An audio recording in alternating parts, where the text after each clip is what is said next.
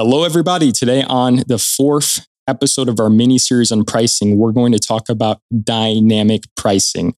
What is dynamic pricing? So dynamic pricing is an algorithm, and it takes all of the demand in your area, the supply in your area, and the events, and puts that into data points so it could match you with the right pricing for your market.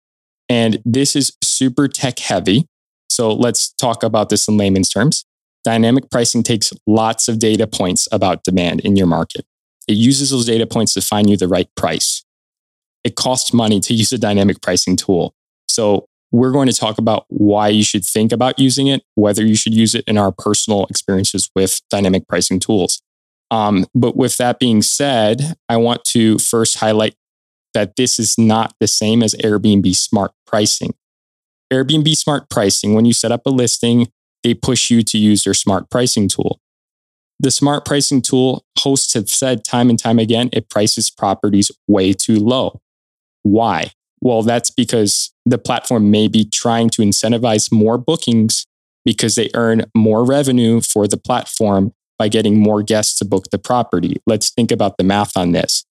If the platform gets 3 bookings at $100 a night versus 5 bookings at $75 a night, and they're charging a percentage on both anyway, it makes more sense for them to earn their percentage on the 5 bookings at $75 a night, because the more volume puts more money into the pocket of the platform. So that's why we believe Airbnb smart pricing is different from dynamic pricing, and no, you should not use it.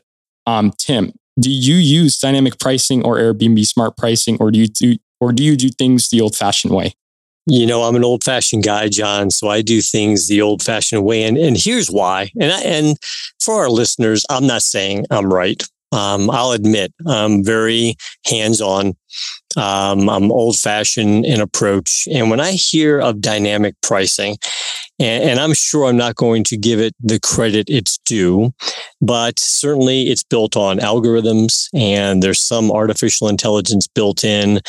But from my perspective, dynamic pricing is going to be, it's a model. They're going to factor in whatever that model chooses to factor in. What I don't think it can do, that we as humans can do, is factor in the nuance that only we can know. And that's where the episode that we did on how to do pricing, how to factor in seasons, I think the manual approach, the hands-on approach, that certainly works much better for me. Admittedly, I am a control freak, but I do think I know the marketplace pretty well, and I can factor in the nuance and the variables that I don't think the pricing models can factor in accordingly. Every time I've considered a pricing model, it's always priced my home lower than I priced it myself.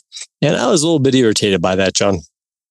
I like how you share that, because a lot of vacation rental managers or softwares or people selling this service, dynamic pricing, they always say dynamic pricing is the absolute best way to optimize your pricing. And no one can really explain the algorithm to you that well. So hopefully we have a guest on a show one day that can explain the algorithm well, so our listeners can understand how it works. But as like a whole, it's taking variable pricing versus fixed base pricing, and it's adjusting based on demand and inventory that's currently available. But how? So it's like, how is it doing? Like, because sometimes we could think of things high level, but I would like to know how the algorithm's working so I could see if the assumptions they're making make sense, right? So it can be a smart idea, but I'm also old-fashioned as well, and I like more control. So I do things manually. But a lot of these third-party dynamic pricing providers, they are affordable if you want to try them. Many of them, they charge a setup fee, and then they charge 1% or so on revenues.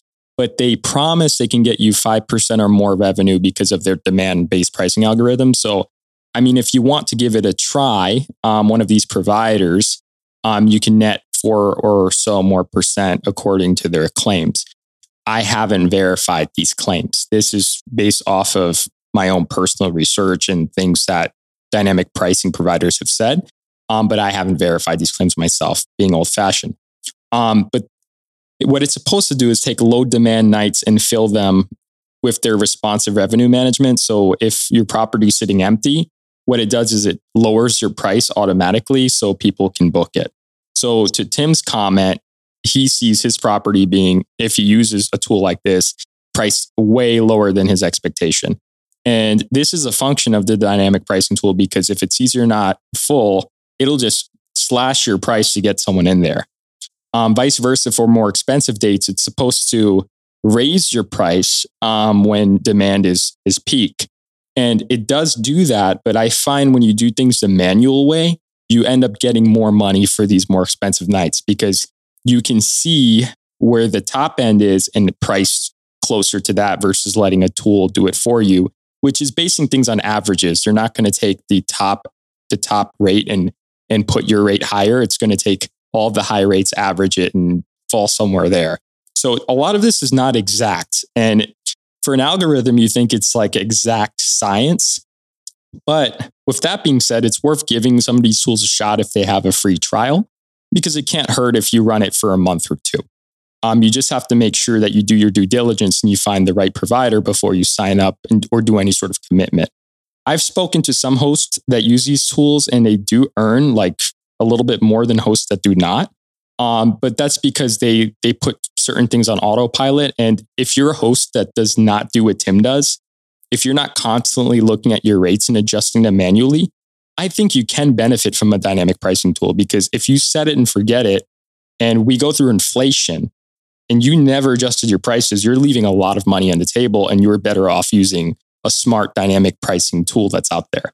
So it just depends on you as an owner, how active you actually are in pricing your property. And if you want to like do this set it and forget it type of thing, I would recommend you use a tool like this. But Tim may think the opposite, and I'd like to hear his opinion in a second. But I think if you're going to be more active in managing your revenue management, you should do it manually. But if you're going to try to like not look at it so much or set it and forget it, you may find some value in these tools. What do you think, Tim? Yeah, I think that's good guidance, John. I think if you are very limited in time as an owner, and you don't have time to kind of follow the steps that we outlined in the first few podcasts of this series, dynamic pricing can be a much more efficient and possibly effective tool for you.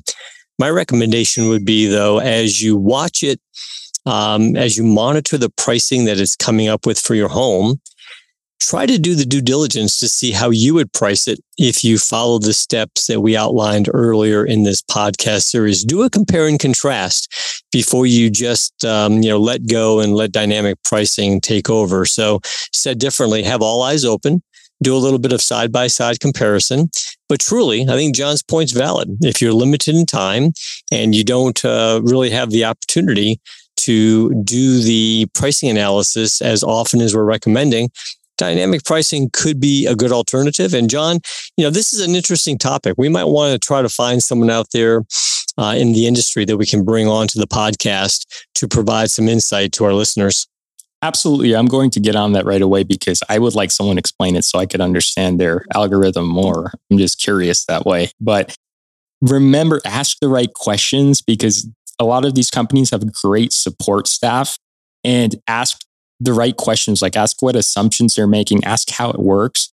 When I trialed one before, it actually showed me the rates that they came up with before publishing. So I got to see like where their pricing was falling. And then they gave like 3 options: one to be aggressive, one to be conservative, one to be like average. And then I got to see how they were changing the prices. And all in all, my conclusion from that was like the pricing was a little bit lower than expected, but it wasn't that off. So if you want to try one of these things out, if you want a recommendation, just do your own due diligence. But I'm happy to recommend you a list of different dynamic pricing providers I've had some experience with. Just reach out to us by email, which will be in the show notes. And let's just talk about a couple of these cons before we wrap up. There's setup fees for this. So you do have to pay for a service like this. And the setup fees they range. They vary anywhere from $100 to set up to $300, depending on your property count. And the costs are variable, but I've seen this to be like 1% or more of your booking revenue. So they charge whatever your gross revenue is. They charge 1% of that, similar to a management company. And these tools work better in major markets. Think about why. they have way more data points to actually pull from than if you're in a rural area. They may only have a couple of data points. So this works better in like major tourist markets, major cities. That's where this might be more accurate.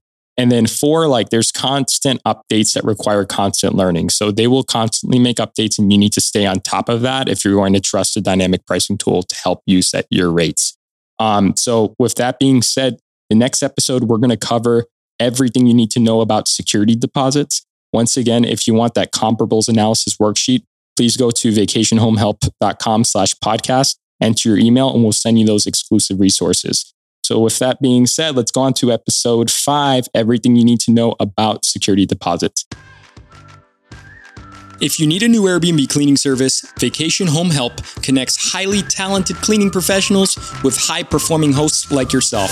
Use coupon code PODCAST for $50 off your first service.